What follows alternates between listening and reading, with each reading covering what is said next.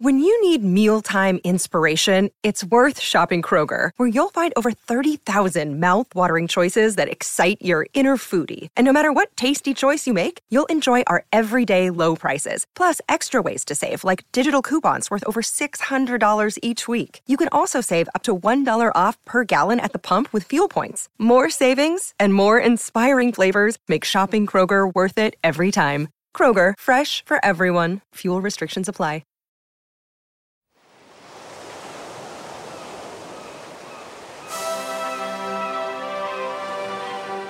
Hello and welcome to Footballistically Arsenal. I am Boyd Hilton. Sidekick Josh is resplendent in his Soho House-style office in what I've described as an olive jacket. I think that's a fair description of what I'm wearing, an olive jacket. And unusually, we are recording on a Sunday evening. I'm wondering if we've ever done this, Boyd. I think we have. Once or twice. Once or twice, yeah. I don't think it's such a precedent. But yeah, we have once or twice. And we're joined by returning regular Adam Bernstein, Unai Emery fan, avid tweeter of baldest jokes, mainly about Pep Guardiola's lack of hair, and all-round entertaining man. Adam, welcome. Thanks, Boyd. Since you've last had me on, I've tried to rein in the Pep Guardiola. You haven't, though. I got worried that you'd ask me about it again. You did one about a couple of weeks ago, so, I mean, you haven't reined in that. I don't mind. You can call him bald, that's fine. We should ask Adam, are you feeling vindicated by how well Unai Emery is doing in the Champions League this season? Are you pleased to see him having some success?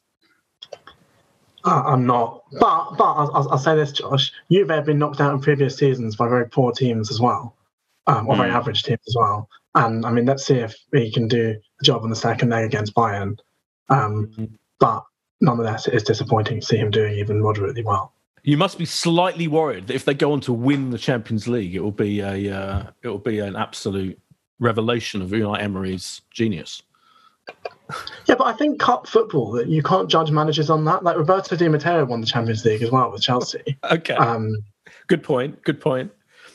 I think it's fair to say he's much better with teams for his first language. I mean, I think that's one thing I would point out. That the big problem for him as an Arsenal manager, I think, was his unbelievably bad communication skills in English. Anyway, we don't want to rake over old ground yet. I mean, we could do, because it'd probably be less depressing than talking about current ground.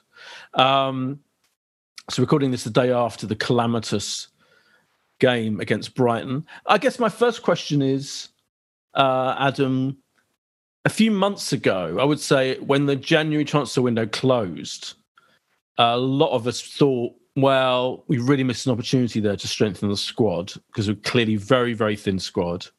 A lot of us said if we have one or two injuries to keep players, it'll be very difficult for us to do well in that situation. And that our massively inexperienced manager who's learning on the job still has moments where he doesn't seem to be able to learn from his mistakes and makes calamitous errors, as he did, I believe, yesterday in his team selection, particularly putting Xhaka at left back, which he's done before, and it didn't work, particularly when Partey's injured and we needed Granit Xhaka in midfield. So what I'm saying is, in brief, that even though I was a bit of an Arteta out man a few months ago, and I've since become slightly embarrassed at expressing that thought, now I feel slightly vindicated, although I don't want him to go or anything, because that would be insane after two bad defeats. But I feel slightly more vindicated in my expression of dubiousness about Arsenal and him. Yeah, I mean, so I was looking this morning at our results since the turn of the year, and we've won one game by more than one goal. And basically, if you play a match and you're only one goal up, you sort of leave all your best players on, make sure you can defend properly, etc., etc. And I think the implication of that has been that even though we've got a very thin squad, a lot of these guys haven't really played at all for ages. Like, we didn't see the Conga in the Premier League game for months. Kind of similarly, the same thing with Tavares. And they're then kind of thrown in cold. So it's kind of a combination of, yes, we sort of lack depth in terms of who can actually come in, but also the guys who can come in, I feel like they're sort of thrown a very difficult task, in that they're like, I'm sure they've been training well, but we've got no idea. We haven't seen them on a pitch, and suddenly they're asked to start. They're asked to fulfill like a very difficult role in their first season in a new country. So I think it's a combination of the thin squad, but also the guys who are coming in don't really have any match practice. Josh, I saw a lot of people on Twitter talk about how we're paying the price for a lack of rotation, and kind of saying that Arteta should have rotated the squad more. But all I would say to that is, and I would defend him a little bit on that particular point. I think, imagine if he'd suddenly thrown in Lokonga when Partey and Xhaka were doing brilliantly in midfield in our great streak that we had until the international break fucked everything up for us. Do you know what I mean? I think there would have been an outcry if he had have not stuck with the winning team, essentially, and rotated more. I think you can't. It's a difficult one, isn't it? To balance, and also it's not like we're playing any more than once a week. So everyone's going, well, without European football, we can play. We don't have to rest players so much. We don't have to rotate. And now everyone's saying, I think slightly wisely after the event, we should have rotated more. I think Adam does make a great point about coming in cold, and Lokonga, I think that was only his sort of second start really in that, and it literally 3-4 months. He played the Burnley game at home when we drew 0-0 in what was one of the most disappointing results of that whole period, where otherwise we were doing really well. And unfortunately, we are paying the price for what you said in January, leaving the squad really bare. And the drop in quality, sadly, between Tierney, I want to come on to Tavares, Tomiyasu to Cedric, Xhaka or Partey down to Lokonga, is too big. It's too big to get away with it, and we didn't get away with it, and we'll probably end up paying the price with failing to qualify for the Champions League from it. Look, two things you can say. You can say with Tavares, it was an incredible lack of faith. Yeah. Him not playing that, because if you don't play him on Saturday, I don't quite know when you do turn to him. But you've hooked him at halftime against Palace. You've then in the press conference, of course, been asked the awkward question about how much he's got to take this opportunity now Tierney's out. You've answered the question about him having to sort of take the minutes that he's given, and there are less minutes this season because we've had less games. And then you mess up the centre of the pitch by taking Granit Xhaka out of there on a day where you already don't have Thomas Partey, to almost go with, it feels, players you trust to get ahead of him. I honestly don't know if Tavares does not come in next weekend. I don't know what future he can possibly have, because he's almost killed him. But equally, you could go, what a show of faith in Lokonga, because you could go, hang on, he must really think highly of Lokonga to go, well, actually, he can cope in there. I don't have to worry. Granit Xhaka, I can worry about at left back. And yet, as Adam said, we saw loads of Lokonga, surprisingly, at the start of the season because of a situation that we were in.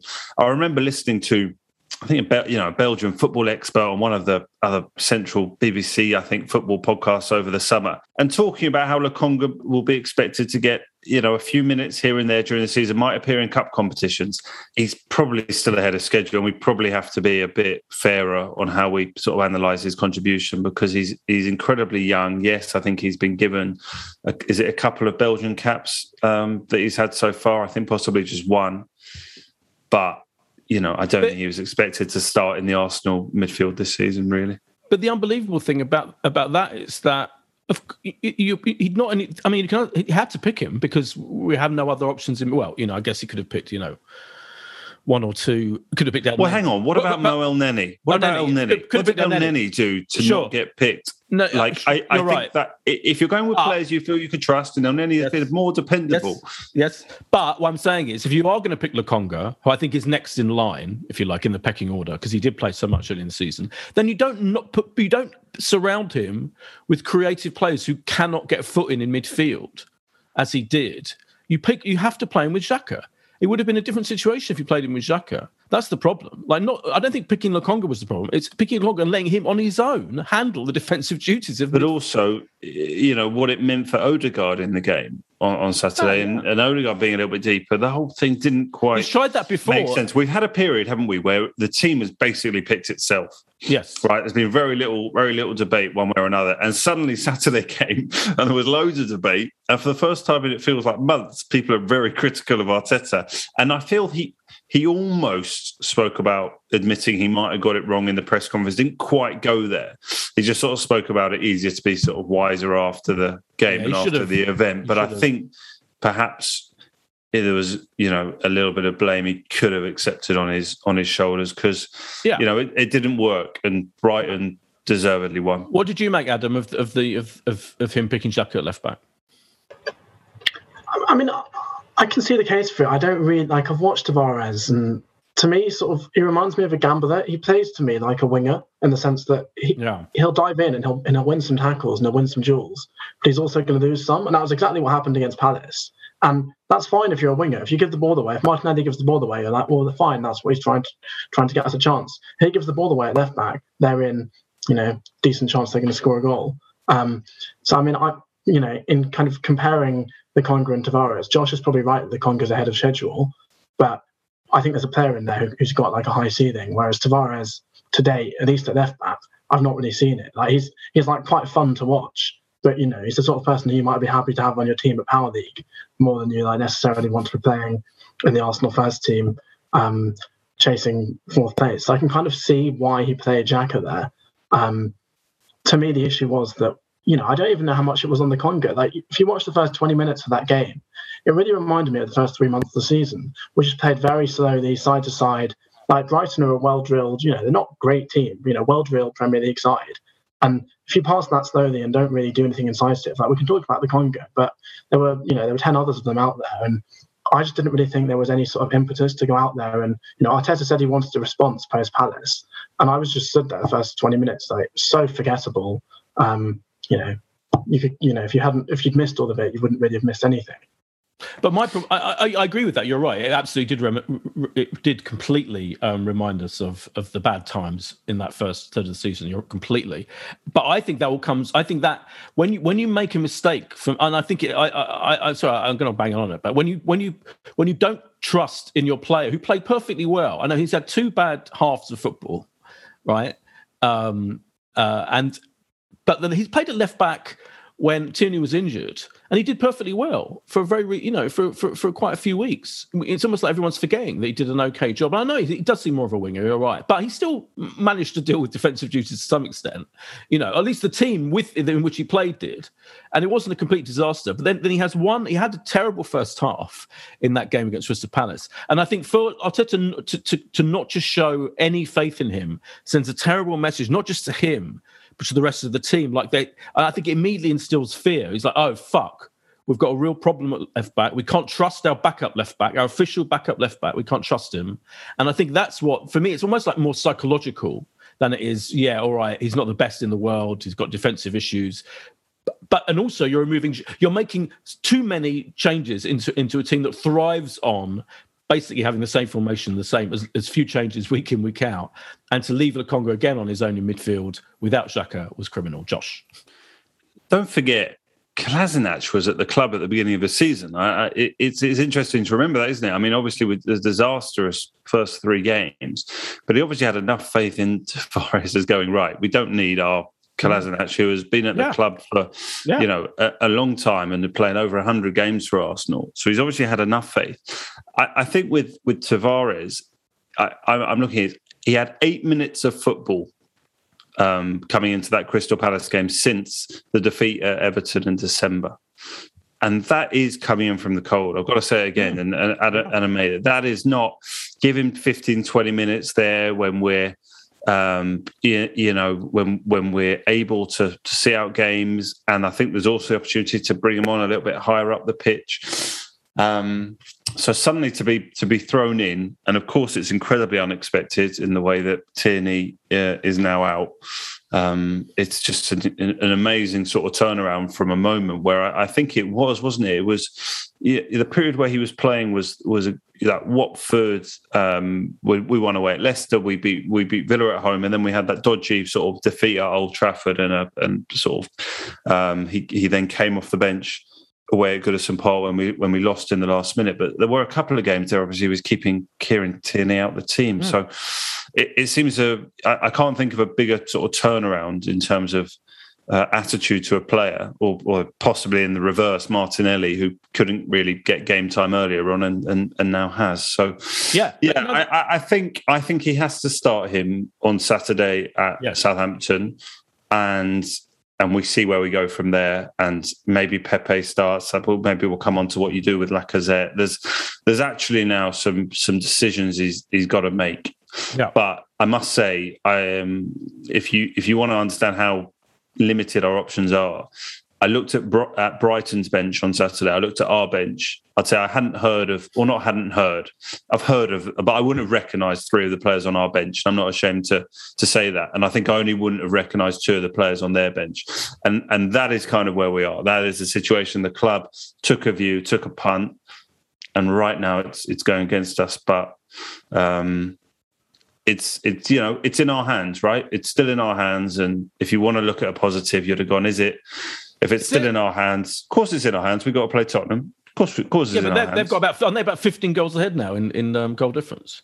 Yeah, they've also played a game more, and we've still got to play them, Boyd. I promise you, mathematically, it's in our hands. Sorry, you're right. Our game in hands against Chelsea away, but yeah, okay. And don't worry, we're going there to win 8-0 or whatever the difference is anyway, so don't worry about it. Adam, yeah, you were going to say something a couple of minutes ago, and Josh. I think what I was going to say to Josh was that sort of my view on Tavares is that, to me, he sort of reminds me of what happens now in Premier League football, which is that you can bring in a new player and they can often get away with it for a few weeks, and then the opposition do their scouting and analysis, and would have told the winger that keep on going at him. They've probably found out exactly where his weak spots are defensively, and that's why, it's true that he did have a few okay games earlier in the season, but I'd be very, very worried now seeing him come back in that he's just sort of, liability. People know that his confidence is also shot. I agree part of it is, as Boyd says, the mental stuff that, people are going to, it's going to have got to him that he's been taken off now twice in a row, I think, at half time. But, something has to give here. And to me, I'm unconvinced by Xhaka at left back. I can see the issues there, but I'm slightly struggling with what the alternatives are for the rest of the season. Well, I thought it wasn't impossible that we might see Cedric even possibly switch round to play at left back, and Ben White played a little bit for England at right back, and we've got Rob Holding, who seemed like an option. There are options and variants, and maybe Arteta still leaves Tavares out and does something like that by moving the defensive players around. I just couldn't get my head around playing Granit Xhaka there when you've already lost Partey in midfield. And look, we can all be wise after the event. Do you know what else is strange? Do you know the last time Pepe? Just to say, we were wise before the event. I mean, I had you're right. WhatsApp chat in our group when the team was announced, and Dan Baldwin quite rightly was incredulous that at the selection was like, where the fuck is Xhaka playing? And we were like, he's playing at left back, and it is going to mad. And we were all like, it is mad. And then we were proven right. It's like honestly, I don't want to. I'm trying not to bang on about it, but I feel that decision for me is potentially season ending. That's how important and stupid it was. What I mean by wise after the event is to go, when I saw the team sheet, I didn't think, and we're going to lose today. I thought I wouldn't have done that. But I didn't then think, Brighton, the most out of form team in the entire Premier League, coming to the Emirates, are about to come and win today. And winning the manner they did wasn't a smash and grab. No. At all. You're right. It seems an opportune moment to thank you, boys, for donating your seat to me for the game, because you're obviously flying off to America tomorrow, and you decided you didn't want to risk the COVID party that is the first row of club level. Exactly. Yeah, I'm glad you got my ticket though. So you sat with Dermot. Sat with Dermot and my friend Josh, Australian friend who was over. So was delighted to double Josh Joy.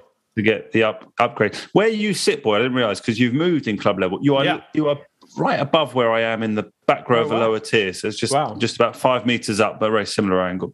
So when we bang the metal thing, we did a bit of that when Odegaard's goal went in. You've got to bang that. Well, I feel really sorry for. I'm going to temper. I'm glad you got my seat. I'm glad you experienced the joy of non-elitist club level.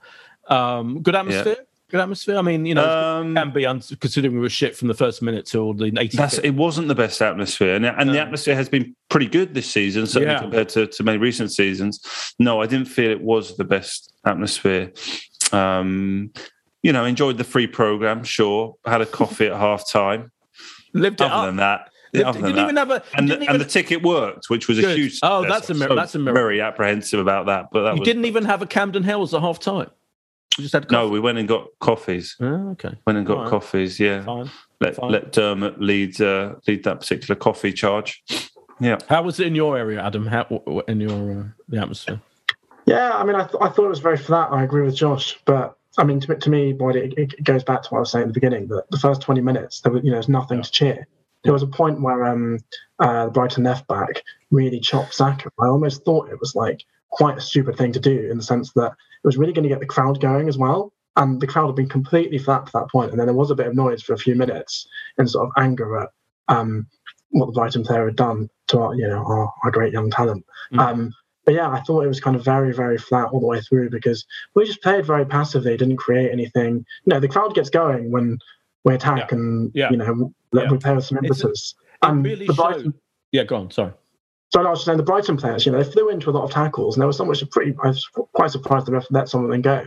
That's the sort of thing which gets fans going. We didn't even give any of that. There was just a bit of sort of, Arteta said he wanted a response. I didn't really see that there was, much of a response from that. It's incredible. It does show you just how much the atmosphere is based on what the players are doing. And it seems like an obvious point to make, but particularly with us, I think. And it shows you also how up until these last two games, we've started games really, really well.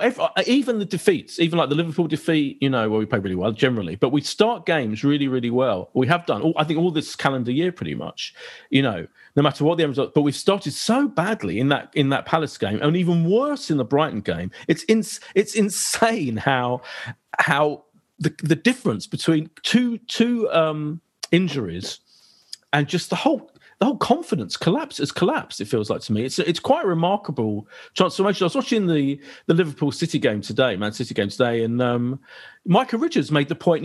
2 weeks ago, everyone was like, Arsenal, top four. We had Alan Alger on the podcast talking about the betting. It was like completely. It was like it was over, and I found myself almost being lulled into a full sense of security myself, even though I actually am generally incredibly pessimistic and always thought that Spurs might creep up behind us. But in 2 games, Spurs have gone thousands of goals ahead of us and played extraordinarily, and we are absolute dog shit. Josh. Well, it's not just 2 games. It's what 2 games they were, and because they were 2 games where you probably have gone minimum or expected 4 points. Maybe a point away at Palace, but even so, Palace. What have they? How many Premier League games have they actually won this season? Is it 8? Well, something like that. Palace had not won at home this year. Yeah, Brighton and they've had not won. Had won none of their last 7 games, and they'd lost 6 of them. Carry on. Well, the point is here, even now, having both of those teams beaten us, combined they have 16 wins this season and we have 17. So I think it's the fact that it was 2 games where we have lost, we have taken no points. The goal difference has obviously gone -4 in the wrong direction.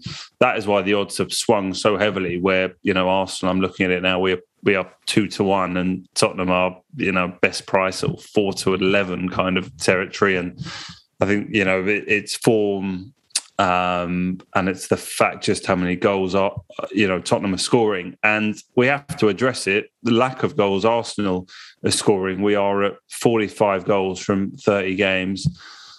Oh, for the days of Wenger when we would end seasons with an average closer to 2 a game rather than 1.5. And it's going to make a huge difference. But I don't know if you want to save Lacazette's conversation for after the break, boy. Yes, let's do that after. Let's take a quick break while we try to recover from talking about Arsenal and the inherent misery that induces right now. And we'll be back after this.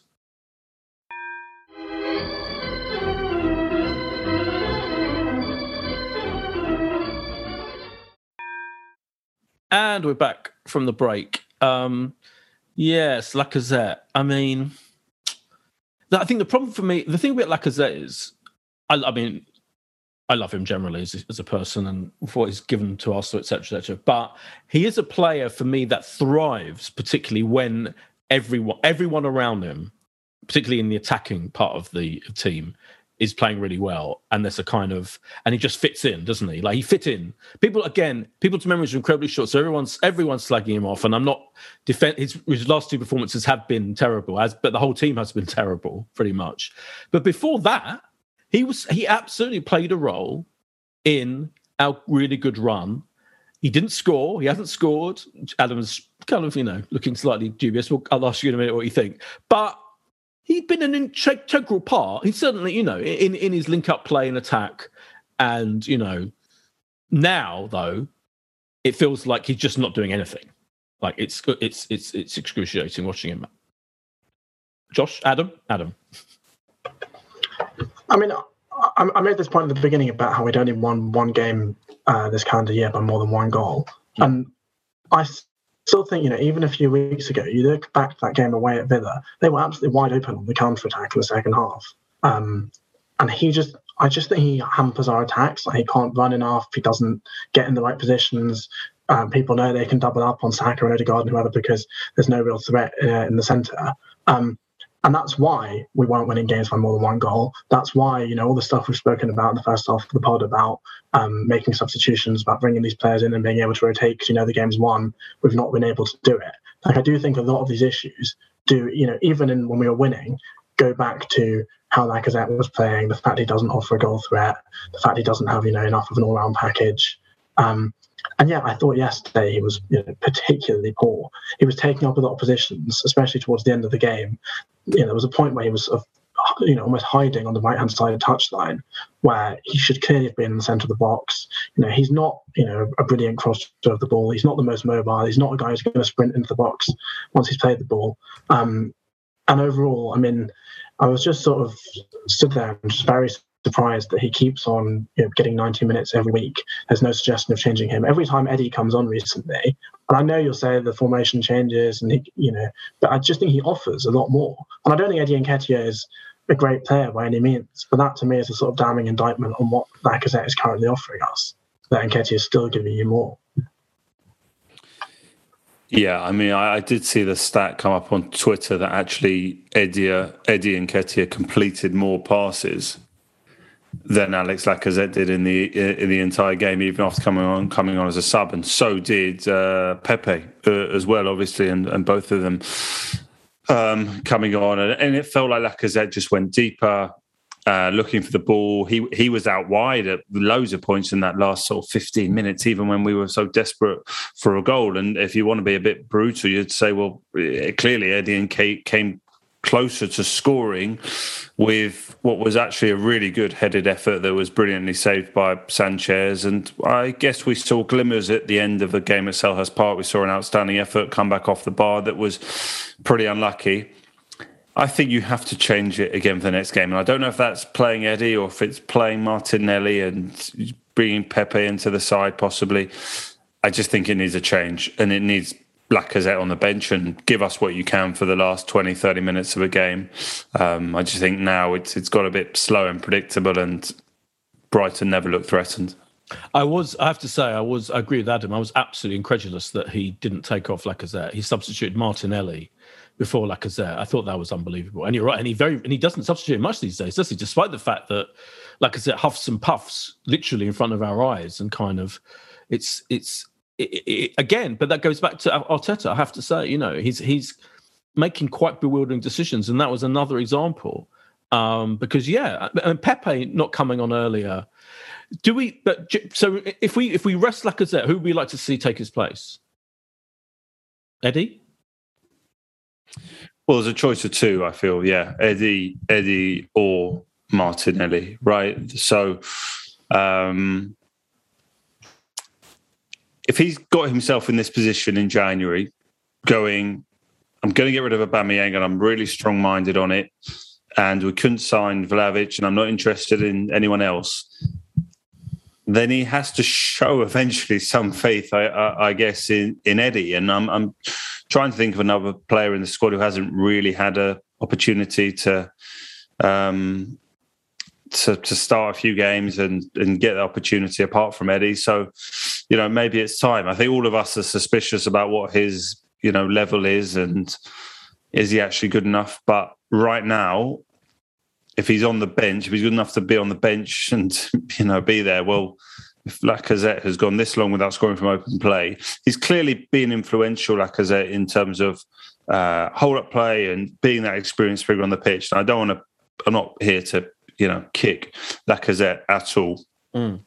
I don't think any of us would have expected Lacazette to quite play the number of minutes that he has ended up doing so this season. So I think I'd probably just edge with Eddie, and I think he's shown enough in these cameos in the last sort of month, maybe 6 weeks, where if he doesn't get an opportunity now, when does he? Is Eddie Adam, though, more of an impact sub? Maybe. I think he has played well since in all the games he's come on in recent times. He's had a few chances. He hit the bar, didn't he? Hit the crossbar when he came on. At Palace. Yeah, at Palace. But is he whenever he started, I feel like he doesn't look that great. So I'd be tempted to go with Martinelli. And if you pick Martinelli, it's the kind of central striker, then at least it gives you a chance to play, all of our kind of young, in theory, hot shot attackers. What would you do, though? I mean, there's a bit in my mind of I'd quite like to see Pepe tried up front. We're already talking about moving around quite a few players in the team.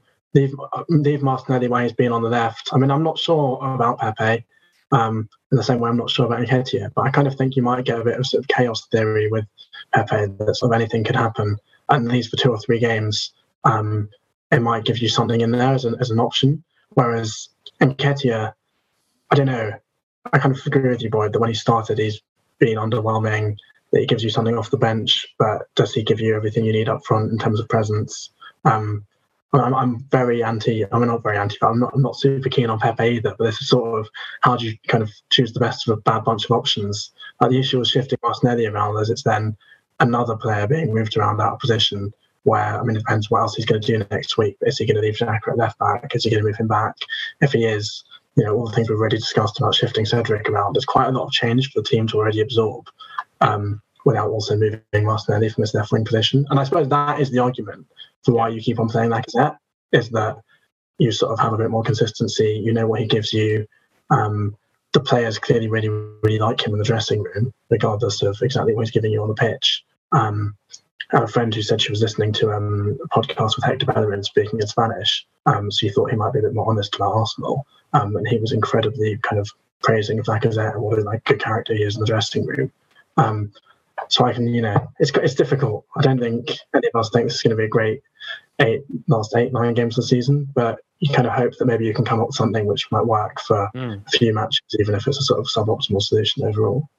I quite like the mad option of Pepe up front. I mean, at least if you play Pepe, and not Nketiah, then at least you've got either option. You could just play Pepe out wide as normal and have Martinelli in the middle and still have Saka. That's a quite, in theory, threatening attack.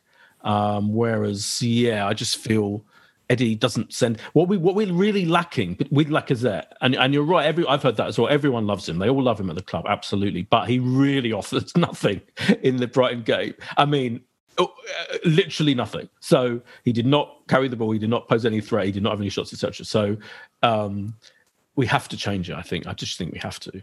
Josh. Yeah, I don't know if I misheard you, boy. We were sort of talking about, Nketiah potentially sort of, starting or when he has started. He has not started a Premier League game for Arsenal. Right, okay. I assume, I need to check, but I assume he played in the Cups at some point.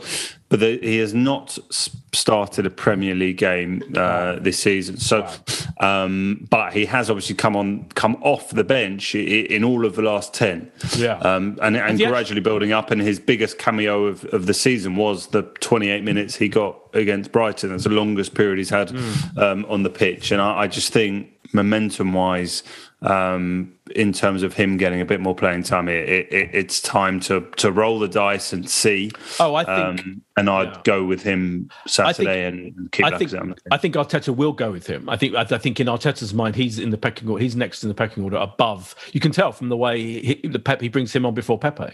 I mean, which again I think was weird.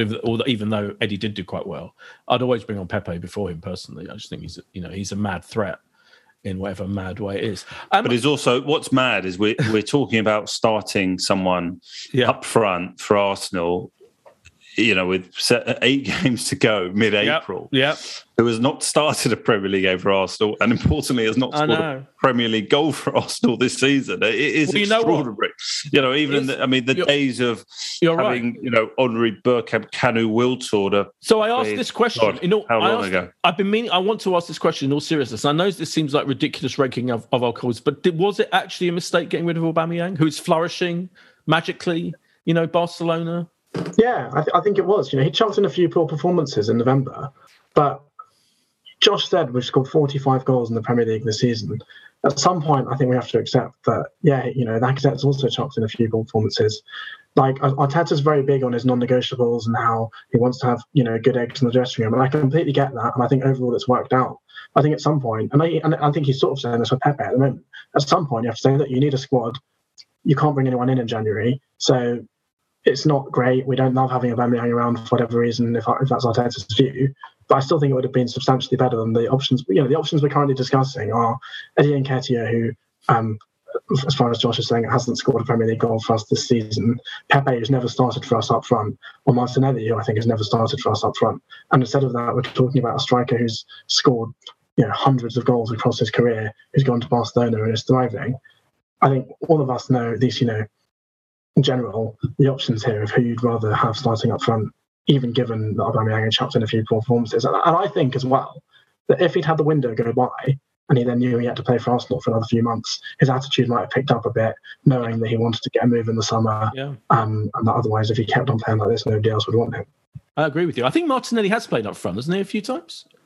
Certainly, I remember the Chelsea home game at the very start of the season. Due to the lack of options, Martinelli did start the game up front. That game feels forever ago, right? That was Bernd Leno in goal and Pablo Mari at centre-back. And that was one of the games Lokonga did play at the start of the season. So, I don't know. Maybe when there is a bit of perspective, and it feels horrible at the moment, and I went to Crystal Palace last Monday, and I'm not sure I've seen a away end empty, quite like that with 50 minutes to go, and there are a lot of people had left the Emirates long before we got a goal, in the last couple of minutes to give ourselves just a tiny chance of grabbing a point on Saturday. But this is probably still slightly ahead of where most people had us at the start of the season, and with United losing, West Ham losing, it just slightly, it's horrible that it's Spurs, that it's probably invariably looks like will pip us to fourth, although if we can absolutely do what most expect us not to and pick up a win away at Chelsea or away at West Ham, away at Spurs, then who knows, it could swing in our favour. But at least it gave us a little bit of space on at least, fifth.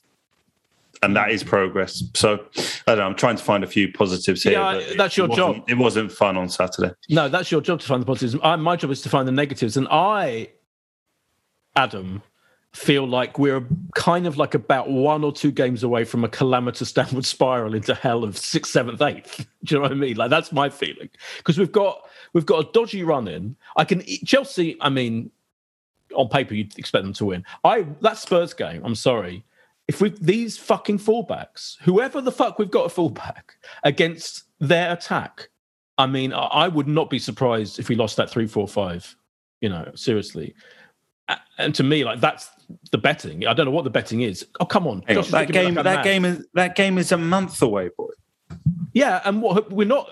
No, seemingly. But calm down. You said it earlier. What Mike had actually mentioned on Sky about 2 weeks being such a an incredible turnaround. Let's just calm down about that. We're going to get smashed 4 or 5 at Spurs. We've still got over a month away. I'll amend. We worry about trying to get some points on Saturday at Southampton. Who've just been beaten by 6. I take what you say on board. I'll amend my point to this then. If that game was next week, I'd be fucking terrified. It would be all over. We'd lose 3-4-5. Okay, fine. You're right. When we have to play that game, 3 games for the end of the season, let's hope we'll have. But you know what I mean, Adam? What I'm saying is, either thing could happen. Like, we really could have a disastrous time and collapse horrendously, or we could ride it out and it'll be. And we are lucky, as Josh mentioned, that West Ham and Man United are absolutely fucking things up as much as we are. Yeah, I completely agree with you, and I think there have to be questions at the end of the season if it is a sort of calamitous end of the season about where we go from here. I read something last weekend. And in the papers, where they were saying that Arteta had finally managed to make a bond with the fans, and the reason he hadn't last season was because everything was played behind closed doors. And I was just astonished this thing had been printed. But the reason he didn't make a bond with the fans last season is because we lost every game and hardly scored any goals in the first half of the season. If it all goes downhill and we finish 6th or 7th, I do think you have to start sitting there going, yes, he's got us going for a few months if he's got his first 11 in the right place. But I don't know, I do think that kind of especially with United being so poor, fifth, which should sort of be the absolute minimum you'd expect. And if you can't deliver on that, then you've got to chalk it up as another very poor season. And, do we think he can do it then when he needs to rotate the squad because he's playing Champions League or Europa? Especially if he actually got us into the Champions League, do we think he's the man to do it? And clearly, this squad needs a hell of a lot more players, and he's got rid of a lot of people and now needs to bring some in. But I don't know. I do worry that this could quickly go negatively with a lot of difficult games ahead. Equally, as Josh says, Spurs away is a month away. If West Ham get through in the Europa League and they're in the semi-finals, us playing away to them is in between the two legs of what that semi-final would be. United also kind of seem to be in free fall. It's not, it doesn't even require like a huge jump of faith to say we could win all three of those matches. It just seems that at the moment, having seen what we've seen for the last two games, that I'm dubious. There will be twists and turns, sure. I just look at the situation where Spurs have brought in a world-class coach. They bought two players in the January window that immediately fitted into the team, and they're having a massive impact on their game. And they've got an incredibly good array of strikers who actually score goals. And I think if you stand back for a minute, maybe our good run, up until these last two games, was the freak situation, and maybe actually what we're seeing now is kind of the truth of the situation, which is that actually you kind of think Spurs probably are going to finish ahead of us. But if we finish fifth, then I'm not going to be too furious. Look, you look at Spurs' squad and the players they have available and the changes they can make in their squad at the moment. I don't think it's a question about who's got the better resources and the better squad, and they've got a manager who's been there and done it, and serious pedigree. So what I worry about is that Spurs game, 3 games to go. The idea of going to the new White Hart Lane for the first time, and that cementing that 4th spot, that they might already be 4 points clear and go 7 with 2 to play or something like that. I'd like to think that we can take it, towards the end. Look, Southampton have just been smashed. We absolutely need to go and get a positive, result there. Chelsea away has not been like happy hunting ground for us, at all. And then, we'd have to come home and beat United. It's not a run of fixtures that you'd look forward to, but we've just had 2 games where on paper you'd have gone, fancy us to get some points on the board. So, it's a really tricky period coming up. And if they put in the level of performance we saw in the last 2 games, then, we can absolutely forget top 4. Adam, do you have faith that Arteta can kind of rouse them, and kind of do the right thing almost in man management terms to get them going? Because I feel like man management terms has not been good the last couple of games.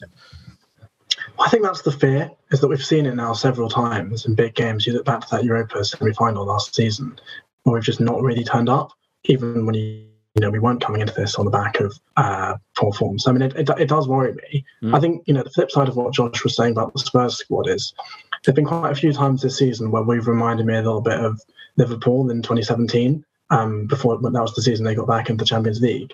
And their squad had a lot of very poor players who played every week. Like Lovren, Nathaniel Klein, Emre Can, Origi also played regularly. It is doable if you're a top coach to get sort of, and also you look back at the old Arsenal squads. Josh messaged me yesterday saying Andre Santos would have got a game for Arsenal yesterday. Not sure how serious he was being.